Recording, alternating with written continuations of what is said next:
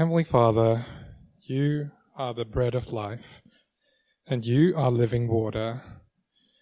And Heavenly Father, we thank you so much that we can come before you this morning and listen to your word, because to you alone belong the words of eternal life.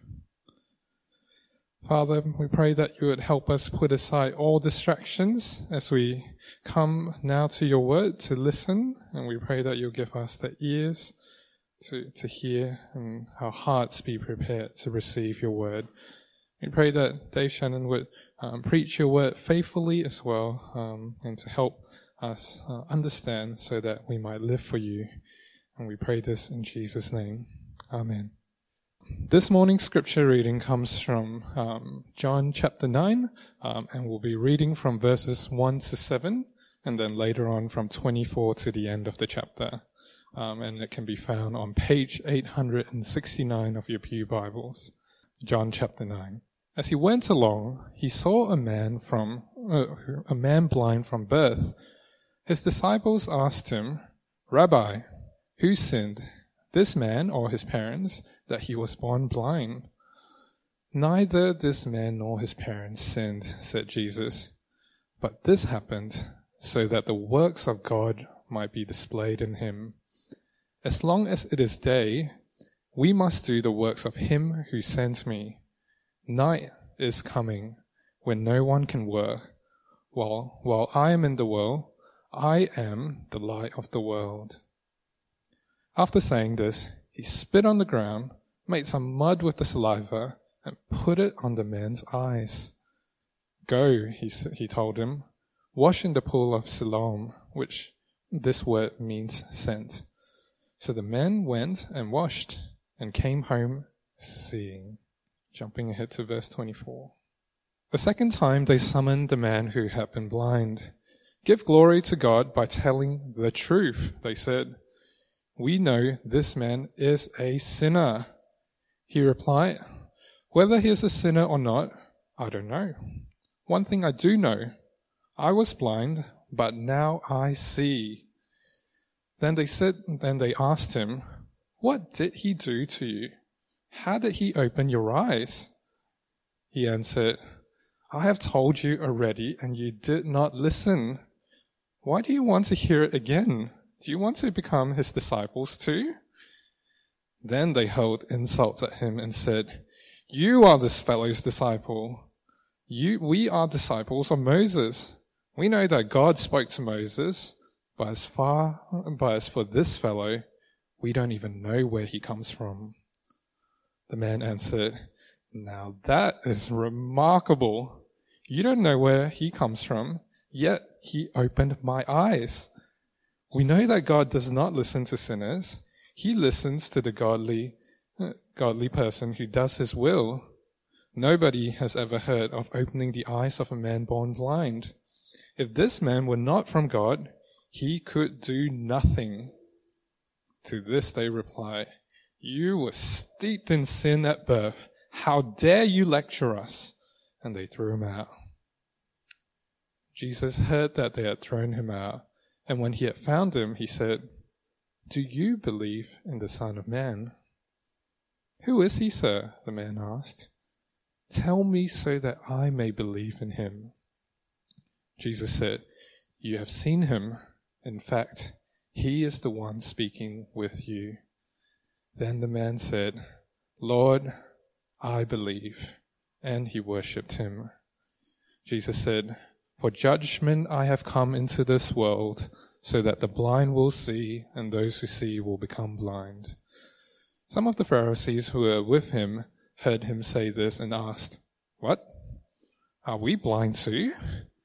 Jesus said, "If you were blind, you would not be guilty of sin, but now that you claim you can see, your guilt remains." This is the word of the Lord. Excellent. Well, something that you may or may not know about me is I love camping. My family and I, we love to go camping. We try to go in the warmer months. We wouldn't go camping now. Anyway, our last trip was to a place called Bear Gully. It's excellent. It's on the coast. There's not loud enough. Is that better? Excellent. Well, we love camping, and the last place we went was a place called Bear Gully. There's a picture of it there. It's on the coast. There's heaps of rock pools. It's super fun. And the nearest town is ages away. 30 minutes drive is the closest town. And so that means at night it's actually quite dark. And so when you walk to the toilet in the middle of the night, you need a torch. And the torch, well, it lights the path. You can see the puddle in the middle of on the path. You can see the possum doing its thing. The light gives you sight. And yet you need to be careful with the torch, don't you? Because if you shine it into someone's eyes, well, you will blind them. Light helps us see, but it blinds as well. Just like a blue-skied summer's day. Sorry to mention that today. But the sun is shining. Everything is clear because the light is so bright. And yet you don't want to look at the sun because you'll be blinded and you won't see for a while. I'm sure you've experienced that before. Light does two things. It gives sight so we can see, but it also blinds us. Now, Jesus has been in Jerusalem for the last couple of weeks as we've been following along since John chapter 7. And he is in his final year before Calvary, where he will die on the cross and rise to new life.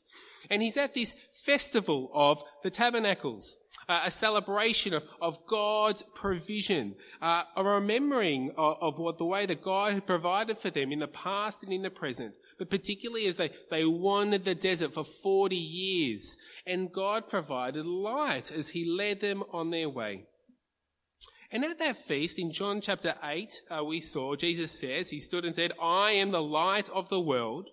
Whoever follows me will never walk in darkness, but will have the light of life." And so in our passage this morning, as he read for us, we see Jesus gives sight to a blind man, a man born blind. He says he is the light of the world, and he switches on the light so the blind can see. And like all light, Jesus gives sight and he blinds. Jesus' light will expose the world, some to judgment and some to salvation. Some will be saved.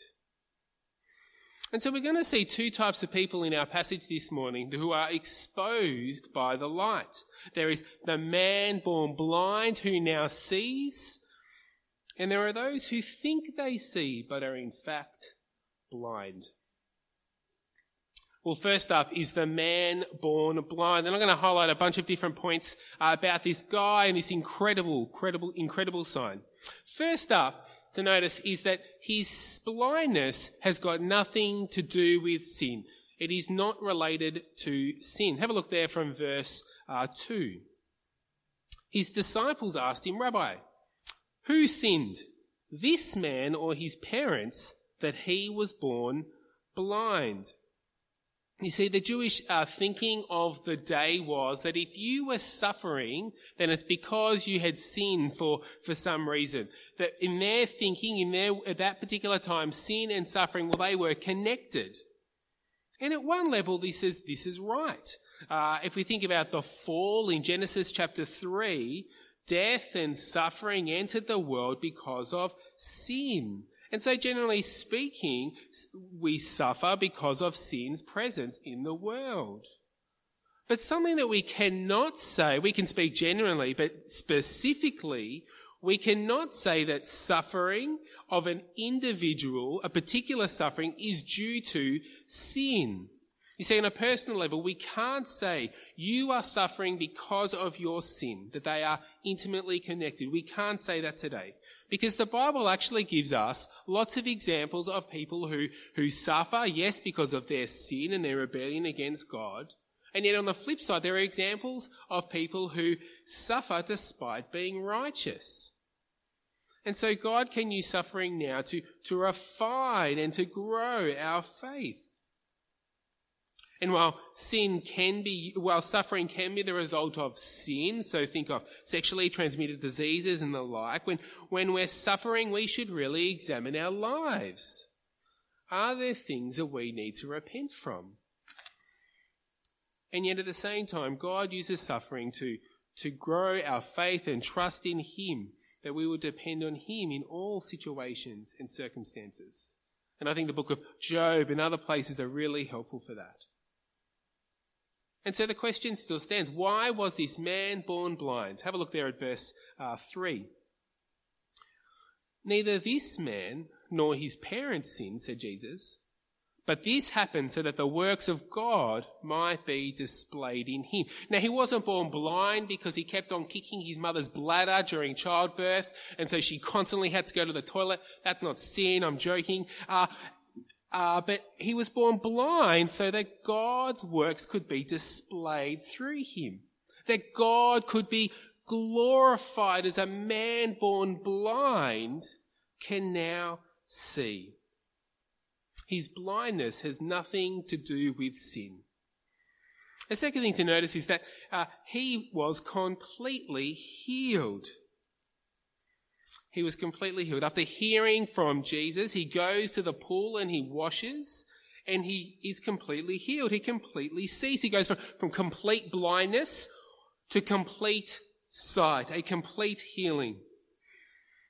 Now, for those of you who might know the Fred Hallows Foundation, it's not just some Fred Hallows miracle. The Fred Hallows Foundation is a wonderful thing, and they do some really wonderful things. But their brief, the big thing that they want to do is to stop preventable blindness, to prevent people from going blind who can otherwise be stopped, particularly in third world countries. You see, they are not healing people who are born blind, but Jesus. In John chapter 9, he completely heals the man born blind. It is an act of creation. He does something only God can do, who can reconnect and regrow the optic nerve or retina or whatever it is that has caused his blindness. You see, only God can give sight to a man born blind. The man born blind was completely healed. And yet, despite this amazing, remarkable thing, people discredit him. The third point there, they discredit him. Have a look there from verse 8. This was not in the reading, but I'll read it for us. Verse 8. His neighbours and those who had formerly seen him begging asked, "Isn't this the same man who used to sit and beg?" Some claimed that he was. Others said, "No, he only looks like him." But he himself insisted, "I am the man." You see, blind people don't normally go on to see. It's not the normal practice. And so the neighbours, they were divided about whether it's him or not. And despite him insisting, it's me, they're like, "Oh, no, it only looks like him." Now, I don't know who you think I look like, but I have been told I look like so many people. As long as they've got a beard, glasses, curly hair, I look like that guy. I reckon I've heard 10 different examples of people that I look like. And yet, I can tell you, I am not the insert whichever bearded, curly-haired guy you think that I may be. And yet, here is a man born blind who insists, "I'm that guy. I was blind." But they do not believe him. They discredit him. "Oh, it can't be that guy. It only looks like him." And so he's brought to the Pharisees, and they don't believe he was blind either, until his parents are brought before them, who insist that he is their son and that he was born blind. We said it in verse 20. And so, despite the man himself, some neighbours and his parents, all declaring that he was born blind, people won't listen. They want to discredit the evidence. And they don't want to believe. Because how can a man born blind suddenly see? They discredit him. I wonder if you noticed, as Z read the passage for us, if you noticed that a progression from the start to the end. This man born blind, he progresses in his understanding of who Jesus is and his identity from the start until the end.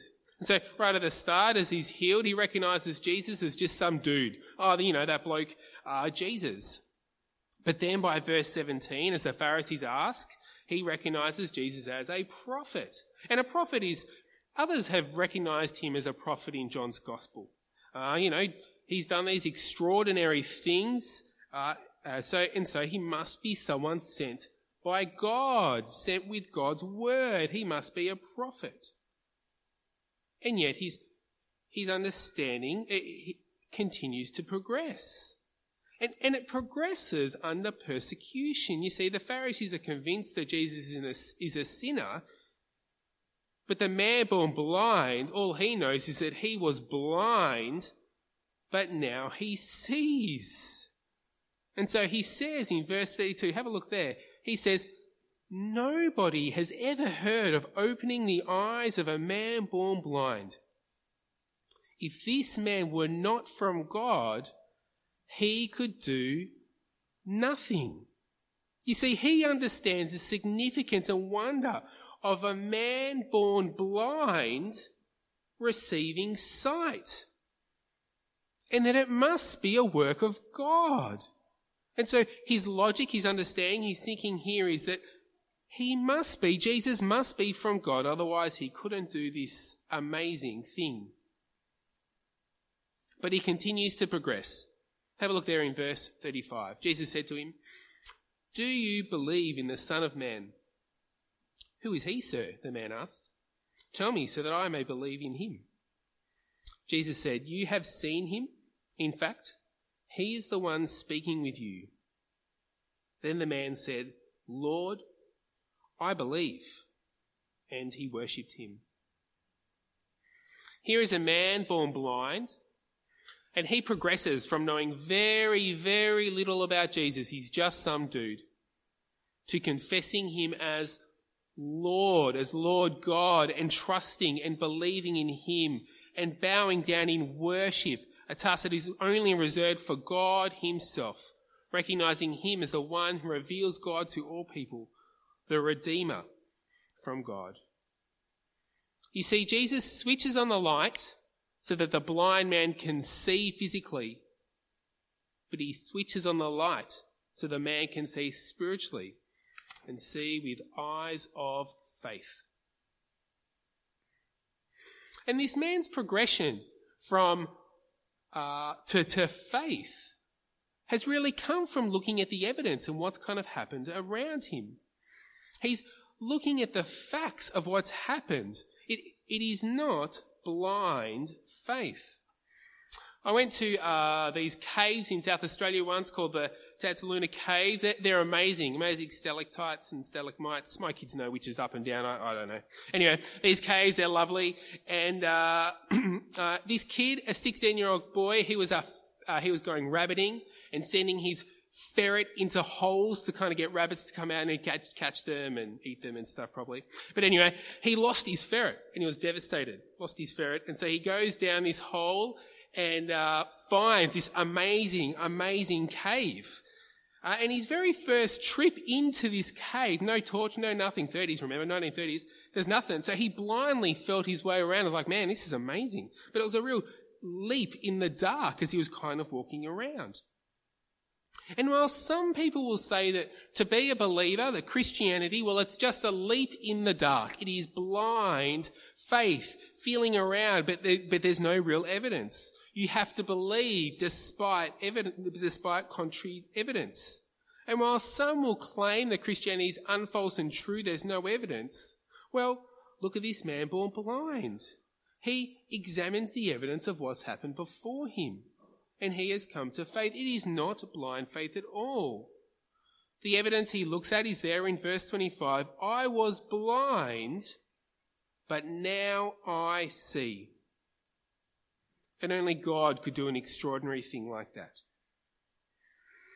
And it's a gradual process. It's not like he's suddenly, I've got it. There was a gradual process in his understanding. It wasn't an immediate thing. He progresses in his understanding as he examines the evidence for himself, and gradually over time, well, he comes to faith. And you see, it's the same for us today. Becoming a Christian, well, it isn't blind faith. It is not taking a leap in the dark. We will need to examine the evidence for ourselves of the Gospels, the life accounts, the life stories of Jesus, eyewitness accounts, like we have been in John's Gospel as we've been working our way through it. And we may be at different stages of where we're up to in examining the evidence for ourselves, maybe the first time today, or we've been looking at it for a number of years. But let me encourage you to continue looking at the evidence before you. Jesus has done some pretty amazing, pretty incredible things. And he's done that so that we would recognize him and put our trust and faith in him. You see, the evidence is there before us. The man born blind, he examines the evidence for himself and he believes. Well, the final thing we'll notice about the man born blind is that he encounters Jesus. At the very start of the chapter, he encounters Jesus who switches on the light so he can see physically. And at the end, he encounters Jesus again. And it is a divine intervention. He switches on the light of faith. He now sees with spiritual eyes of faith. Jesus switches on that light in him of faith, and only Jesus can do that. And the man responds appropriately with faith. But you see, this isn't always a given. Not everyone who encounters Jesus will come to faith. Think back to John chapter 5. We saw the paralyzed man, paralyzed for 38 years, unable to walk, lying on his mat. And he was incredibly healed by God, another one of these amazing acts of God, a wonderful sign pointing to the identity of Jesus. And after being healed by Jesus and being interrogated by the Pharisees, what does he do? Well, he doesn't side with Jesus. Despite this amazing thing happening to him, unable to walk for 38 years, up he gets and walks. He rejects Jesus and sides with the Pharisees. He doesn't land in faith. But as the man born blind encounters Jesus, well, Jesus switches on that light for him. And he shines his light into this man's life to give him faith and life. Look, we might be investigating Christianity today and still examining the evidence.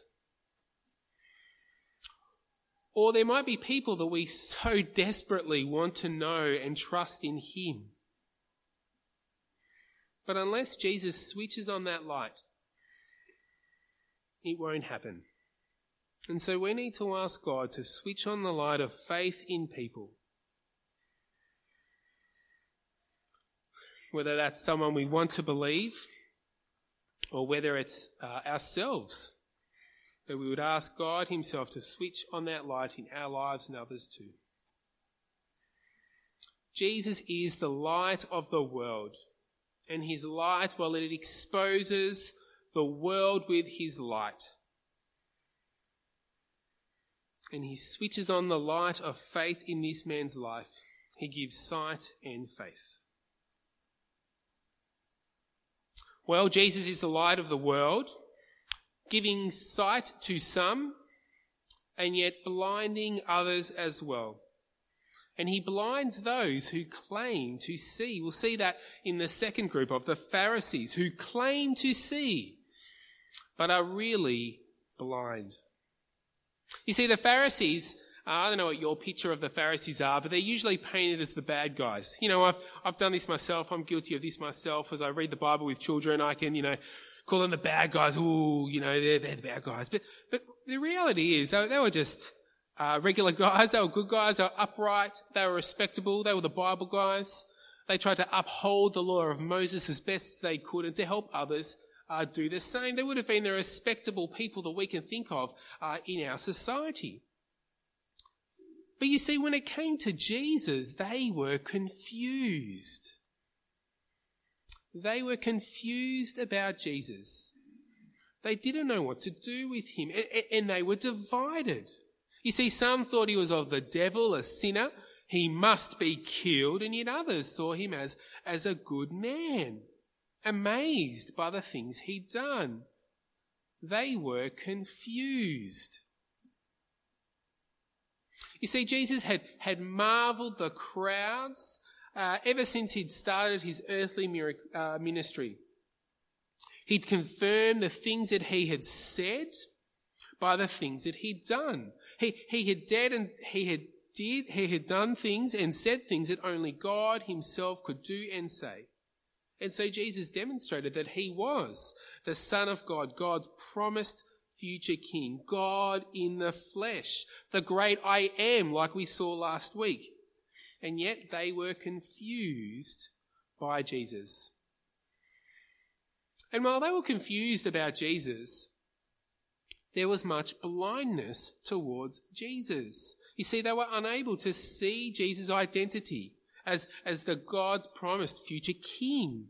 There was deep resistance to Jesus. They were unable to budge. They were unable to move in their understanding of who God was and through his word, despite the evidence, despite the things they had seen with their very own eyes, that the lame could walk, that a man born blind could see.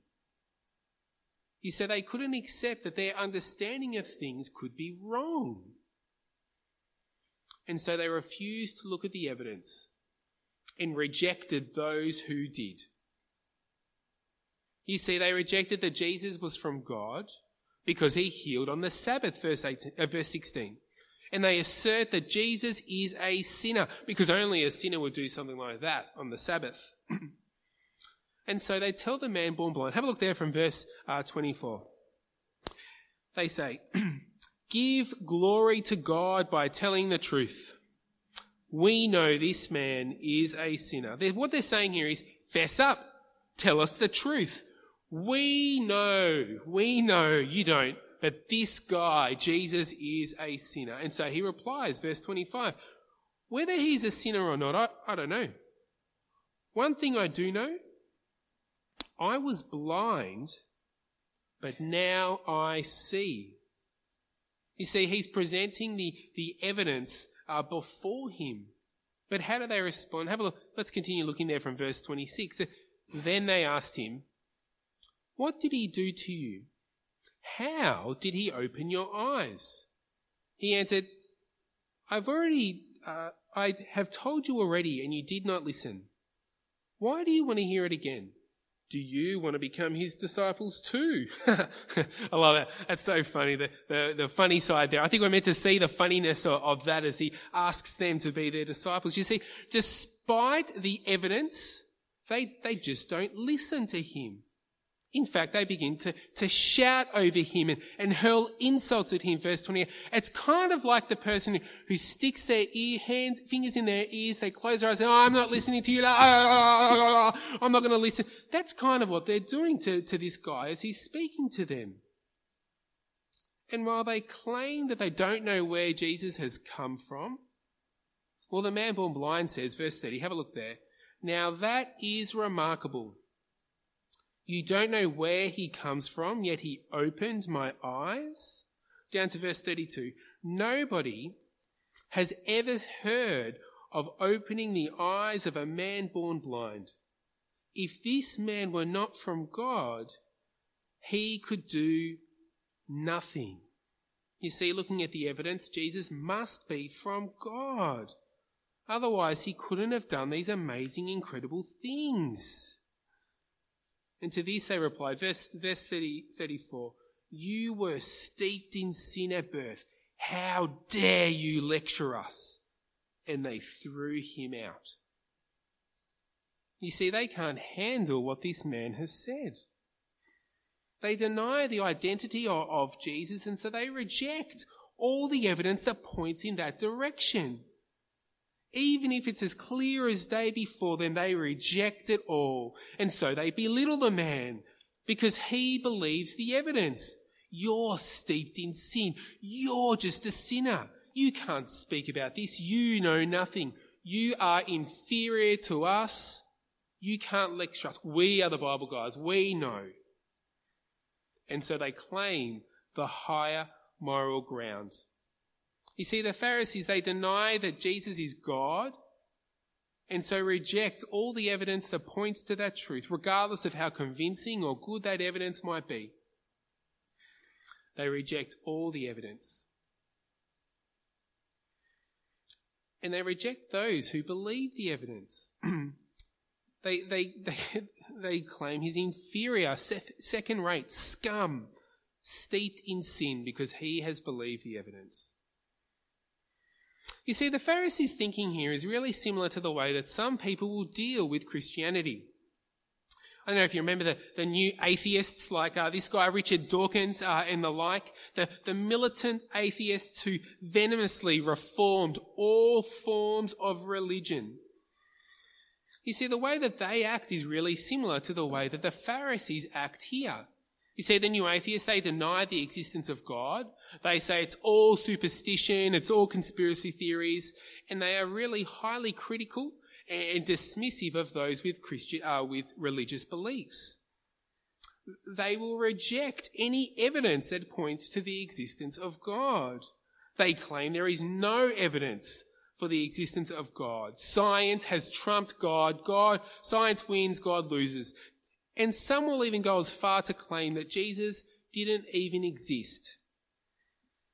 Despite the fact that historians have said, unbelieving historians, those who don't trust in the Lord Jesus, who say that Jesus without a doubt did exist in history. He was a real man in history.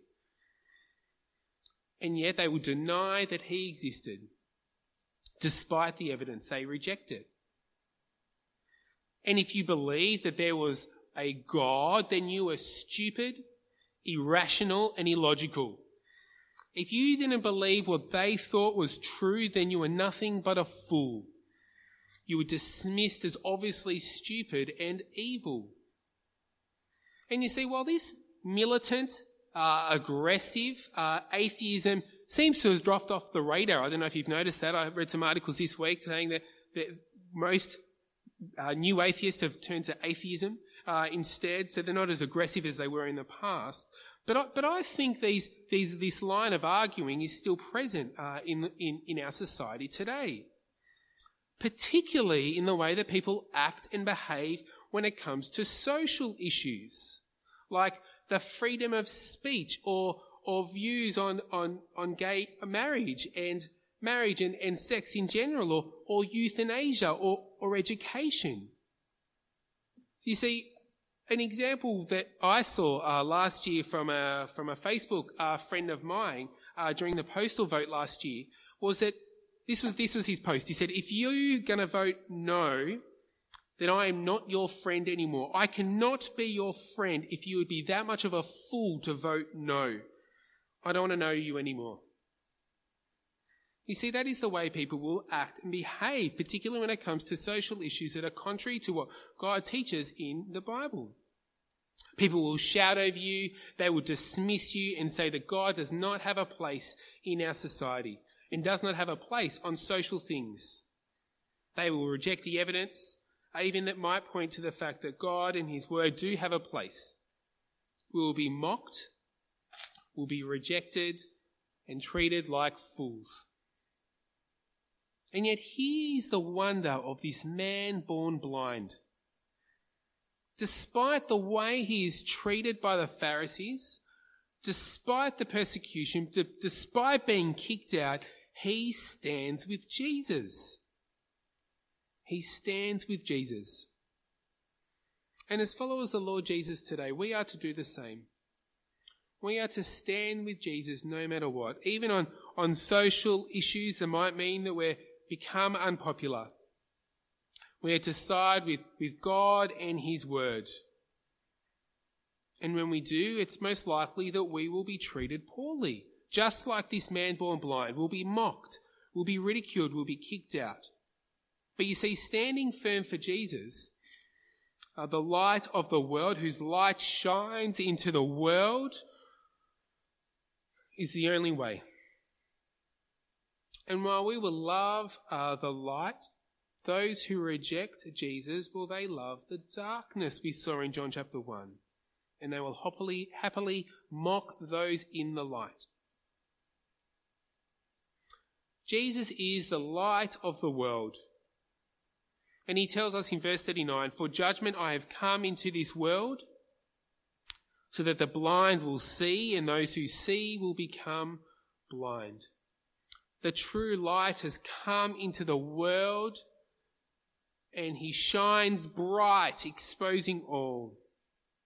For some, those who are blind, that have engaged with the evidence, who have come to Jesus willingly and accepted him, who stand firm to him and his word and believe, well, these are people who Jesus has switched on the light of faith in their lives, in our lives. And yet at the same time, there'll be those who see this light, who think they know, who claim the moral high ground, who think they know best, better than Jesus, like the Pharisees we see here, who reject the evidence. Well, they are blind. The great light has shone in their faces and has blinded them. Has Jesus switched on the light of faith in your life? Well, continue with him, regardless of the persecution that you might face. Stick with him and his word, because he is the great light, the light of the world, and to walk with him in that light is the only way that we can have life. Well, I pray that we will, and so let's do that now. Let's pray.